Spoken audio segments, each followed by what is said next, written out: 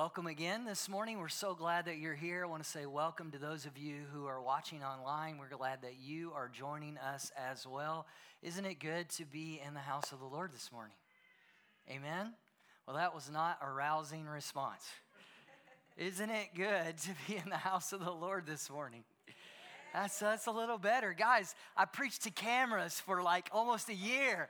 You got to be with me, all right? We're so glad you're here, and we're excited about what God is doing.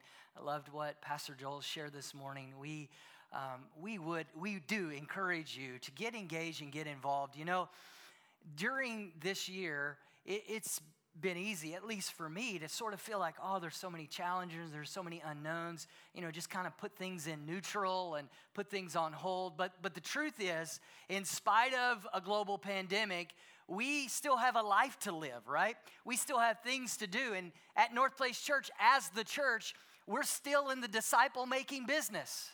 You know, a lot of people panicked. We can't get together in big groups, so can we still be the church? And when people say that, it seems to me like they're missing the whole point. The Bible never said that our responsibility is to have big group gatherings. The Bible said, Jesus specifically gave us the instruction to make disciples. And we can make disciples in lots of different ways. So for those of you who are parents, we just encourage you, please connect with our ministries that are available for disciple making. Mom, Dad, you are the chief disciple makers in your family. Did you know that?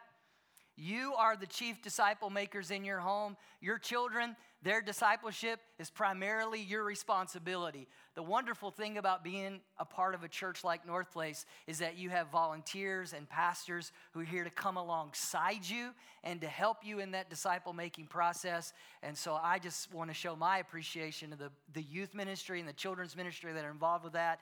And to you as parents, as Pastor Joel said, encourage you, just connect with those tools that are available to you. Well, we're sharing some messages about being audacious, and in particular about audacious prayer. Last week, we talked about praying audacious prayers, and we shared about how God is doing a miracle, has done, and is doing a miracle for us at North Place Church. Last week, I shared with you that as much as we have been praying for years, even before the launch of this church, that the Lord would give us a facility that would allow us to do what it is that He's called us to do, to be a blessing to our community, to be an intersection between us and our community. Last week I shared with you that the Lord had provided resources so that we could find a facility, that we could buy that facility and not be in debt in that facility. And I shared with you to pray because we were negotiating on some different buildings. And I'm happy to tell you today that we have made a deal on a building. And I'm not going to show you the building or a picture of the building yet because we're waiting. We're drawing up the sales agreement. Until the ink dries on that sale agreement, I'm not going to show pictures. If you want to see me after service, I may be able to show you one on my phone. But we do have a deal on a building that's right here in our neighborhood, and we're grateful that the Lord is providing. Amen?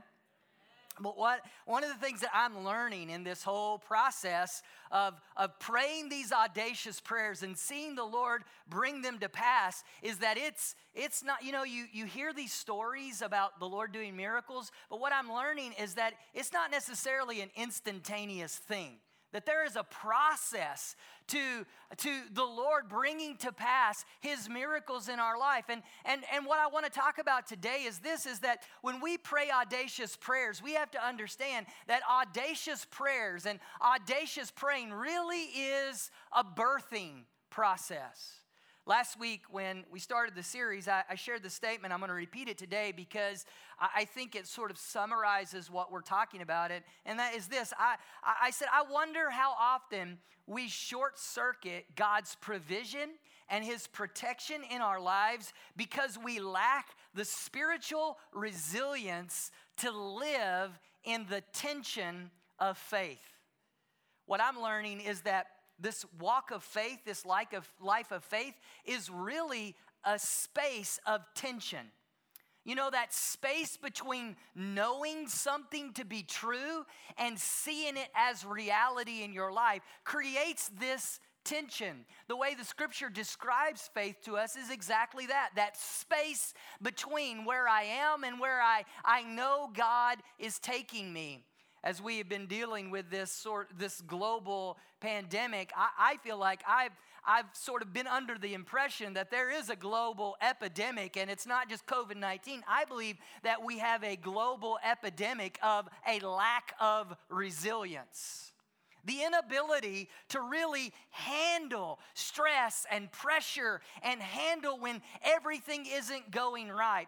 And unfortunately, I believe the church, instead of the church providing a better example or the church providing an alternative example, I feel like the church is mirroring this sort of global epidemic that exists in the world where people no longer are really developing resilience in their life. I believe that we as the church have come to a place in our existence where we've raised up a generation of Christians who do not have spiritual resilience. In the same way that I believe as you go around the world and you see where there's the lack of ability to really handle pressure and stress and work through difficult problems and situations, we've raised a generation in the church where it's the same way. And can I let you in on something? I think that it goes back to what I talked about earlier. I think it's because of a lack of discipleship. I think we got into the business of building big crowds, and we got into the business of putting on really good shows, and we got out of the business of disciple making. And when we got out of the business of disciple making, we stopped building resilience within people.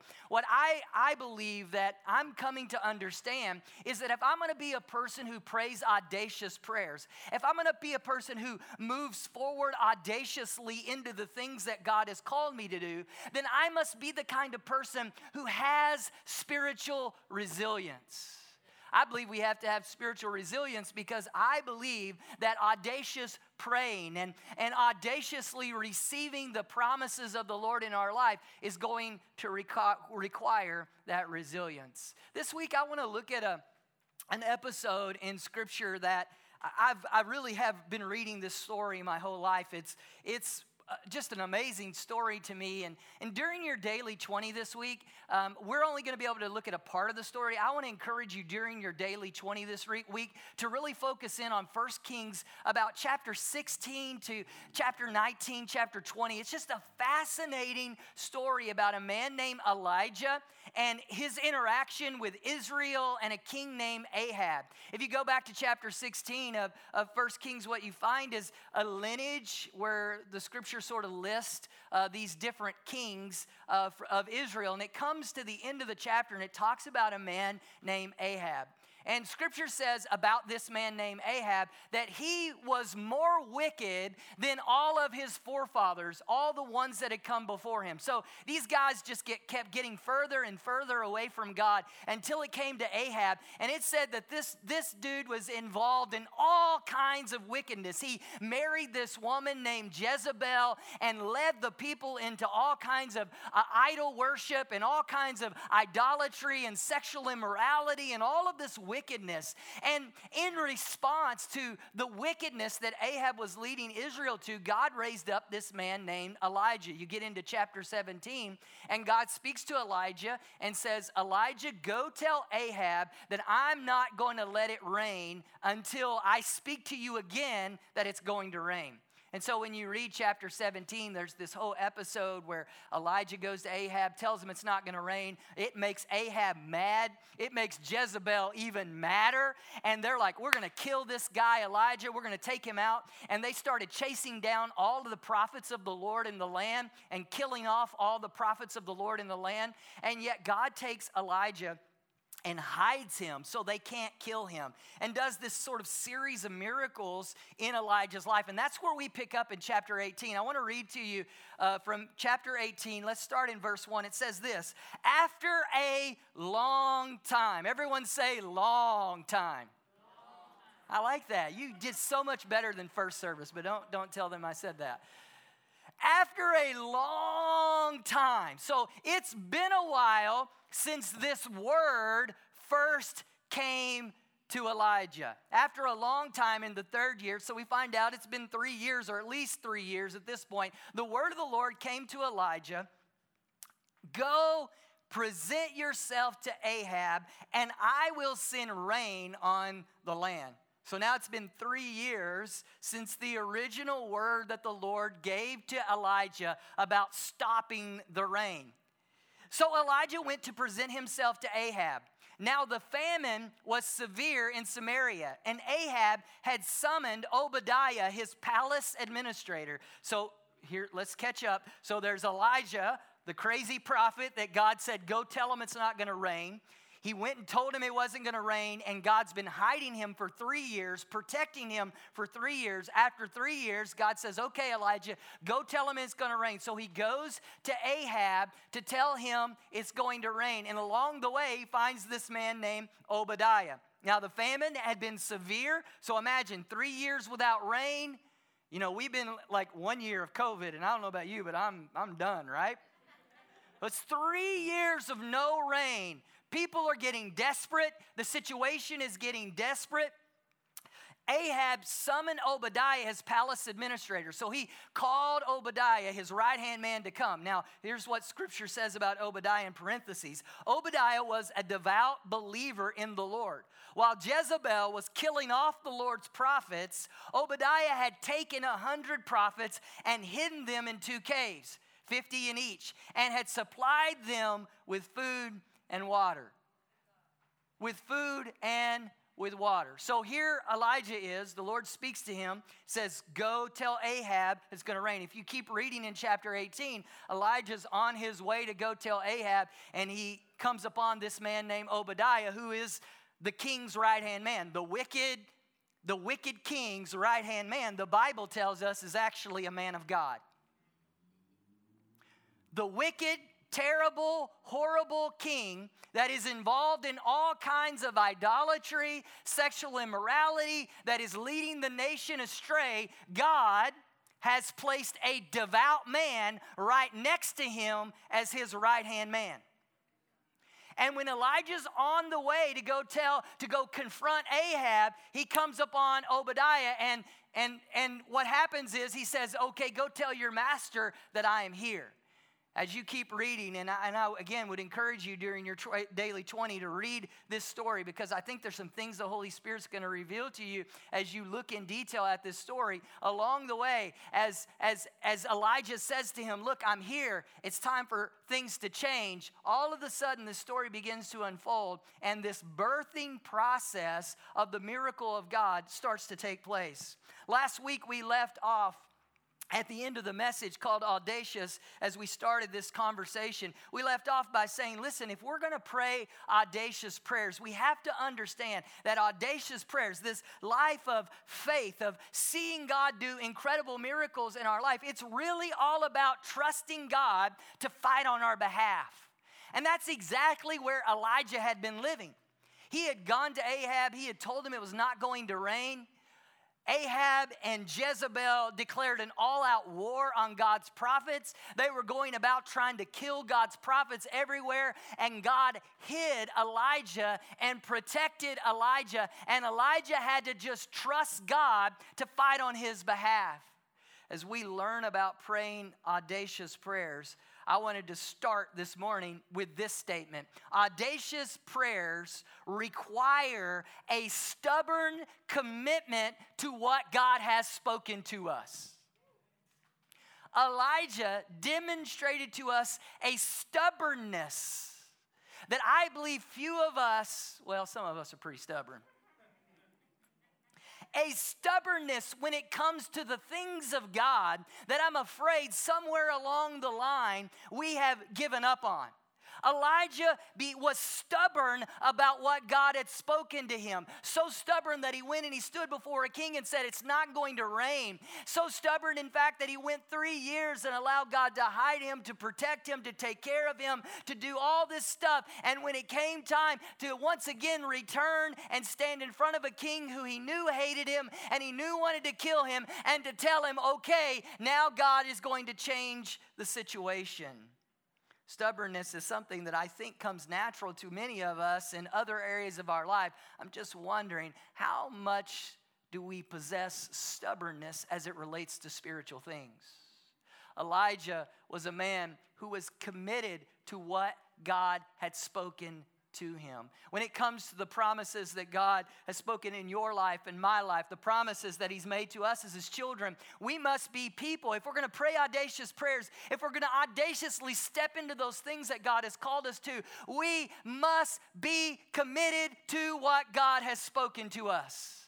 Nothing causing us to go to the right or to the left, but be committed no matter what, even if it's a long time.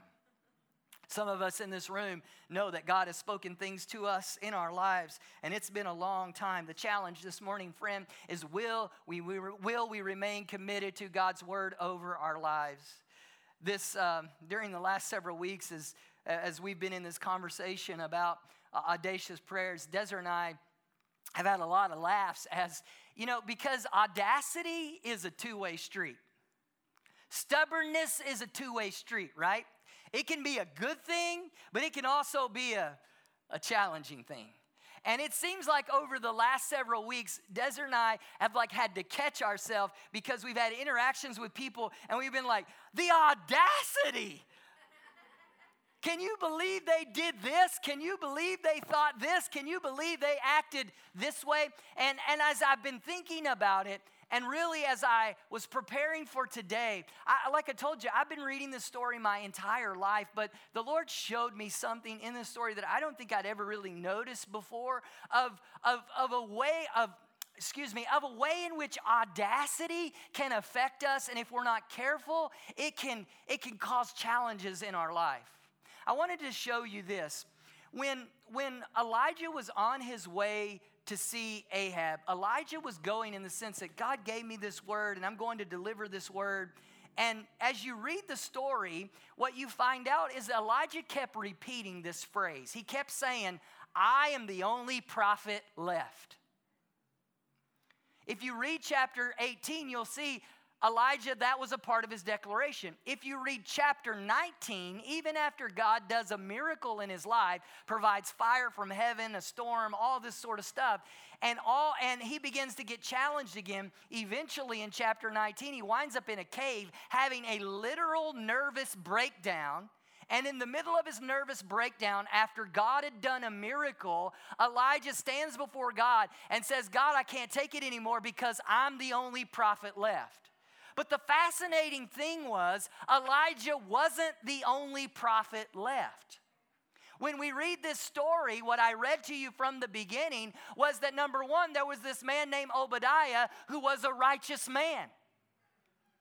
He was a righteous man, and not only was he a righteous man, but he had risked his life to save 100 prophets and had hid them in a cave. So we know at this point that there's at least 101 other people who are serving the Lord. Then when you read chapter 19, you find when Elijah says, Lord, I'm all by myself, the Lord says, no, you're not. I've reserved 7,000 people who haven't bowed their knee to Baal. You may say, Pastor Randy, why are you saying that? Well, it's this. Here's what I've learned about being audacious, because I've had the tendency in my life to be audacious a few times.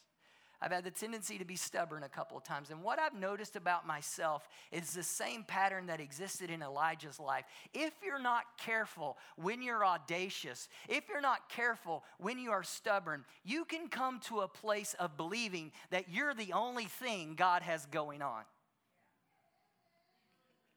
You can come to a place of believing the prayer that you're praying, the work that God is doing in your life must be the only thing that He's doing.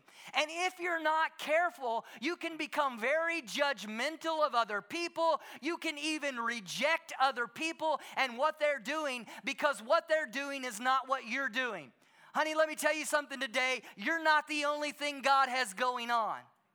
Sir, you're not the only man God is using. You're not the only one that He's reserved for His purposes and His glory. And if we're not careful, this is just a warning from your pastor. When we get audacious, when we get stubborn, we must be mature enough to understand that God is using other people. In fact, He may be using other people in a way that we can never even comprehend. Something so complex as He may have somebody else who's the right-hand man of the wicked king who's trying to kill you for delivering God's word.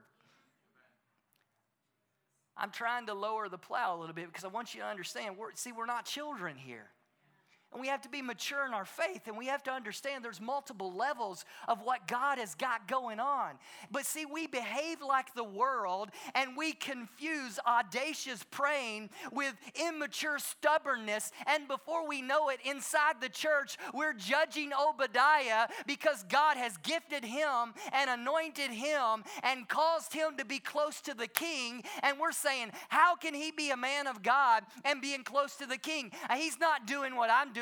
He's not over here living in the Kerith ravine waiting for ravens to feed him and bread from heaven. He's living in the palace. He's the right-hand man to the king. I'm the only one who's heard from God. See, audaciousness exhibits itself as stubbornness in our flesh. And if we're not careful, even though God is moving in us and through us, if we're not careful, from chapter 18 to chapter 19, we find ourselves having a mental breakdown in a cave because because we're not listening when God has been telling us, sir, ma'am, yes, I'm using you. Yes, I'm speaking through you. Yes, I want you to hang on to the promise, but you're not alone. I'm God. And I got this. North Place Church, I believe God is using us. I believe He's got a hand on our lives as a church. I believe that He's got a calling and an anointing on this church, but we're not the only game in town. We're not the only one that He's using. There's other churches and other expressions of His glory and His power. There's other expressions of what He wants to do in South Africa, in Southern Africa, on this continent, around the world, and we must be careful to not get judgy. We must be careful to not become so stubborn in our single-mindedness of what God has called us to that we can't recognize and understand the blessings of Obadiah's and blessing of other prophets and other caves and other things that God is doing. Amen. I don't know about you, but my tendency along the way, as I've learned about being audacious, my tendency has become so myopic that I can't see that God is using others. And before I know it, I'm judging Obadiah's. I'm not receiving them. And Obadiah's like, hey, you know what, Elijah? If I go tell Ahab that you're here and you fly away in the spirit or something like that, I'm going to get killed. See, Obadiah had concerns. Obadiah was being used by God as well. And Elijah had to cooperate with what God was doing through Obadiah, not just do his own thing. Being audacious doesn't mean that we do our own thing. Being audacious means that we're cooperating with the collective plan of God to accomplish His purposes on the earth. That statement right there is worth the price of admission. We have to understand that we are a part of God's collective plan to accomplish His purposes on the earth. When we're praying audacious prayers, we're not doing our own thing. Audacity and audacious prayers are a process that God leads us to accomplish His purposes. Chapter 18, verses 30 through 35. Then Elijah said to all the people, now let me bring you up to speed. Elijah has come before Ahab, said, go get the prophets of Baal, go get the prophets of Asherah. Let's have a showdown. Let's see which God will answer with fire. They've collected on the mountain. The prophets of Baal, the prophets of Asherah, they did their thing. They went through their motions. They've cried out to their gods. Nothing has happened. And so Elijah says, all right, here's what we're going to do. Let's pray to the God of Israel and see if He'll answer. He called the people together. Come here to me. They came to him, and he repaired the altar of the Lord which had been torn down. Elijah took 12 stones, one for each of the tribes descended from Jacob, to whom the word of the Lord had come, saying, "Your name shall be Israel." With the stones, he built an altar in the name of the Lord, and he dug a trench around it large enough to hold 2 seahs of seed. He arranged the wood, cut the bull into pieces, and laid it on the wood. Then he said to them, "Fill 4 large jars with water and pour it on the offering and on the wood." "Do it again," he said, and they did it again. "Do it a 3rd time," he ordered, and they did it a 3rd time. The water ran down around the altar and even filled the trench. Here's what I want you to see. There's so many interesting aspects of the process that Elijah went through. There's entire sermons and series of sermons that could be preached based on his particular steps. But what I wanted to highlight today is this: audacious prayers are built on the right foundations. Notice that when Elijah repaired the altar of the Lord, the Bible says that he took 12 stones representing the 12 tribes of Israel, and he built the altar based on those 12 tribes, those 12 stones that represented the 12 tribes of Israel. And you may ask yourself, why did he do that? Why did he build the altar that way? Here's what I want you to understand. Audacious prayers are not prayed on a foundation of what we want or what we need, but audacious prayers are built on the foundation of God's promises. The reason that Elijah gathered those 12 stones and brought those there and said, "Listen, we're building this altar based on these 12 stones because these 12 stones represent the promise of God that came to Israel from the beginning of time." This audacious prayer that I'm praying, it's not about me. It's not about this confrontation between myself and Ahab. This audacious prayer is based on a promise that God made to Abraham a long time ago, that he was going to bless the whole earth. He was going to bless all nation through Abraham's offspring. Pastor Randy, what does that mean to me here today in 2021? It means this: you and I have to be people who learn to pray audacious prayers that are based on the promises of God. See, every one of those 12 stones had a name, and every one of those names represented a promise. Every one of us in our lives have promises that the Lord has made to us, and every one of those promises have a name, and every one of those names represents something that God has said. And what he has said isn't just about us. It's not even just about our generation. It's about a promise that he made to Abraham. Scripture says that every one of us as children of God, we are the seed of Abraham. Our life in the kingdom of God is rooted in a promise that God has made. And the story of Scripture is the story of God from one generation to the next generation to the next generation, fulfilling his promise. See, when God blesses North Place Church and gives us the resources to buy a building, yes, we praise the Lord and we're thankful for a building. And yes, Desiree and I and the team and all of you that have been a part of this journey for so long, we've been praying for a building. But we have to understand that this promise that we are receiving, this promise that we are birthing, it's not rooted in our generation. It's not rooted in us having a building. It's based on a promise that God made to Abraham a long time ago, that he was going to bless the whole earth through his people, and that we are those people, and therefore he is going to bless us. Every stone has a name, and every name has a promise. And see, when you get that in your spirit, all of a sudden there's a boldness and an audacity in you about what you pray. All of a sudden, that long-lost loved one who's strayed away from the Lord, who has a name, and that name has a promise over us, where God spoke to Abraham and said, "I'm going to be jealous over these people. I'm going to be jealous over the generations that are going to come after you." All of a sudden now, when I pray about that long-lost loved loved one, when I pray about that building or that job or that whatever, I'm not basing it on myself. I'm basing it on a promise that God has been faithful to fulfill. I start speaking into the lives of the people that I'm praying over, and they may not even know it. They may not know that they're a stone, and that stone has a name, and that name has a promise. They may not accept it. They may not receive it. They may be one of those tribes that are in rebellion, that are worshiping Baal or Asher or anything else. But I'm saying, Lord, I can pray this prayer not because of their activity,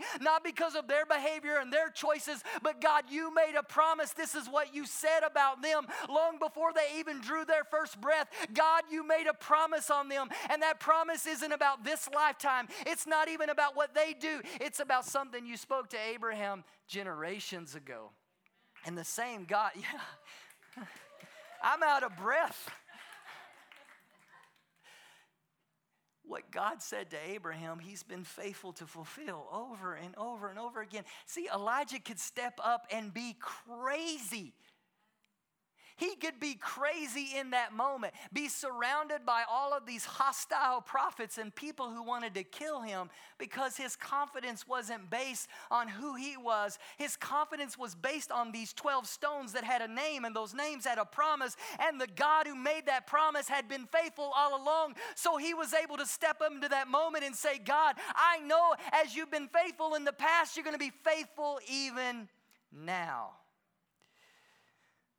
Elijah prayed these audacious prayers, and he didn't pray them for his own glory. He prayed them because he wanted to point people to God. Verses 41 through 44, and Elijah said to, verses 36 through 38, at the time of the sacrifice, the prophet Elijah stepped forward and prayed, Lord, the God of Abraham, hello? The God of Isaac, the God of Jacob. See, here was a man who was building an altar based on stones, and stones that had names, and names that were rooted in a promise from a God who had been faithful to Abraham, who had been faithful to Isaac, who had been faithful to Jacob. Let it be known today that you are God in Israel, and I am your servant, and have done all of these things at your command. Answer me, Lord. Answer me so that their hearts will return again. Then the fire of the Lord fell and burned up the sacrifice, the wood, the stones, the soil, and also licked up the water in the trench. Audacious prayers are prayed when people pray things that point others to God, not to themselves. We have been taught a spirituality that is all about ourselves, that is myopic.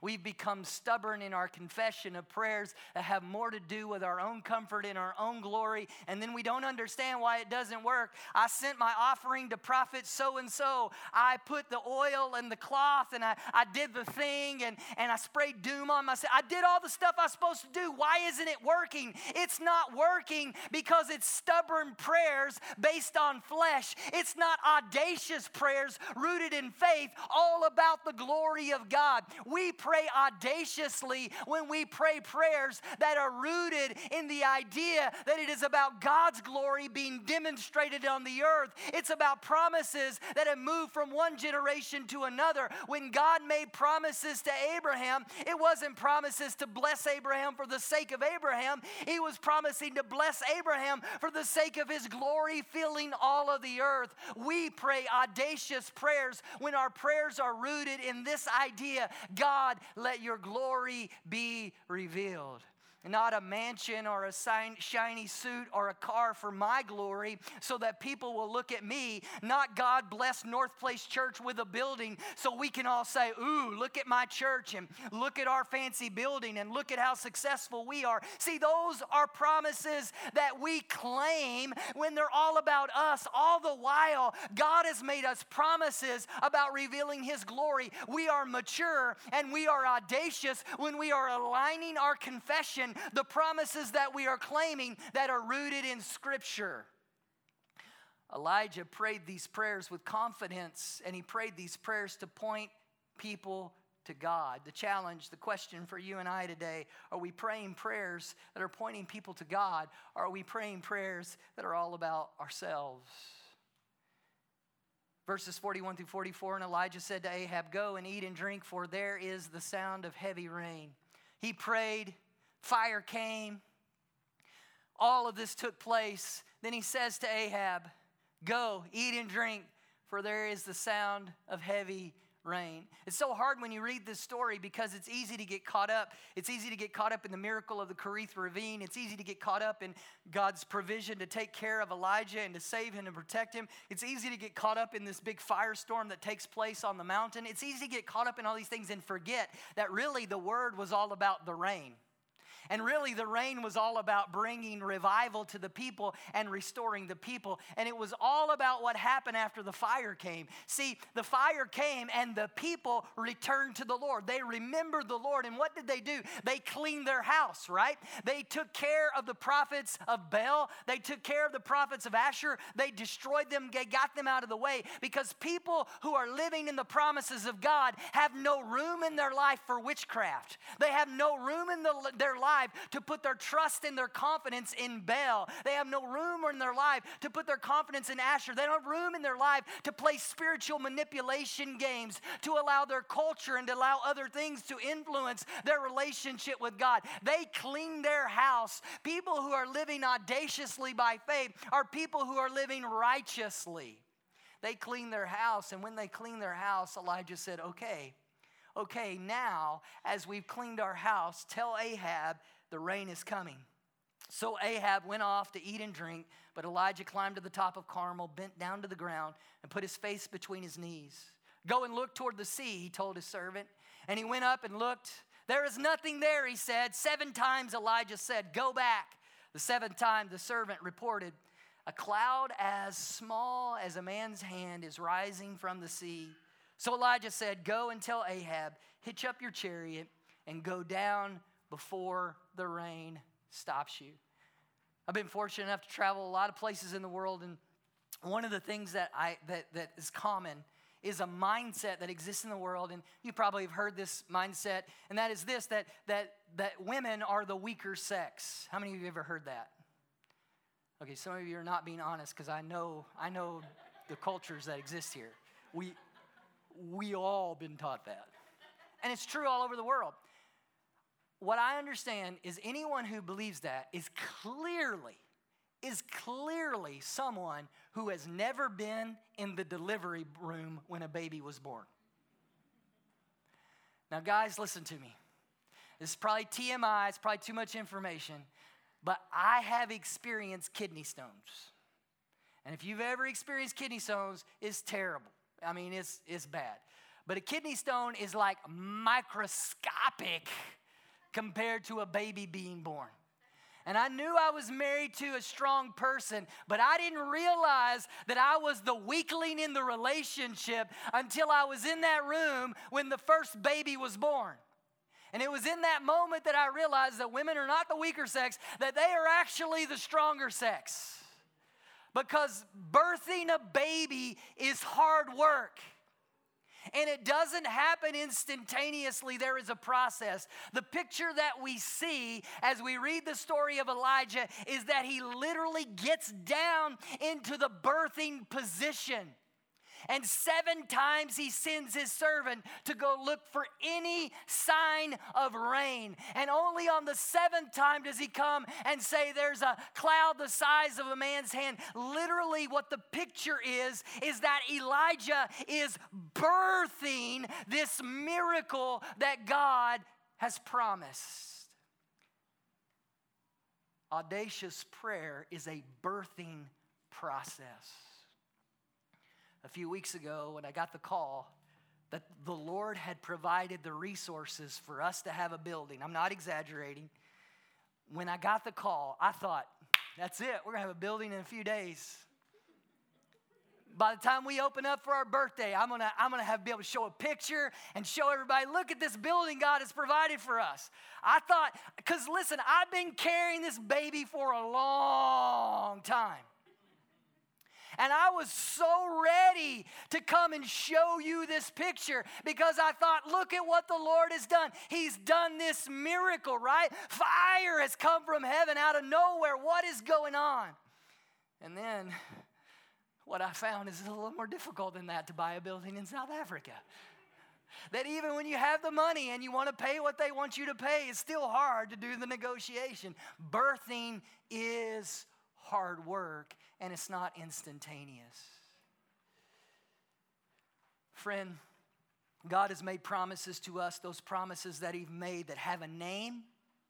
Those promises that He's made that have a name have been going on for some of us for a very long time.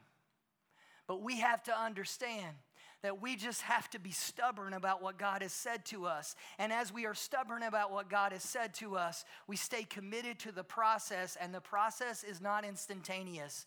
And the process, even after God has done miracle after miracle after miracle after miracle, may require some pushing. And Elijah was committed to staying in the birthing position until there was a cloud the size of a man's hand.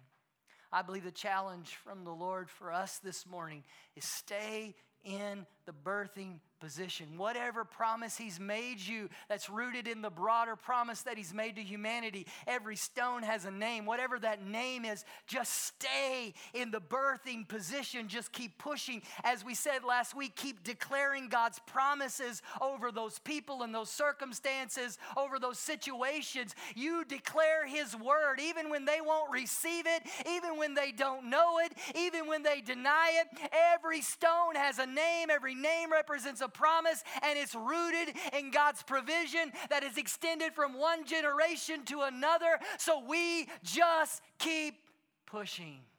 I want to ask you to stand with me all across this place this morning. I don't know about you, but I've got some stones, and those stones have names. There's promises that God has made to me. And these promises are not about me, they're about His glory. And you've got some promises that He's made you that are about His glory. And it's easy. It's easy to get confused. It's easy to get distracted. It's easy to get discouraged. But I believe He's called us. I believe we are in a moment, as North Place Church, we are in a moment to give birth to some incredible things that God wants to do among us. Audaciously, to declare His word over circumstances and situations, over promises that maybe are generation old. And I want to pray for you right now that the Lord would speak to you and stir within you a holy stubbornness. Not a stubbornness of the flesh, but a holy stubbornness over those things that God has said to you. Father, I thank you so much this morning for every one of my friends. Lord, I often admit it's hard. It's so hard for me because there's so much I want to say. There's so much I want to teach, and there's so many layers.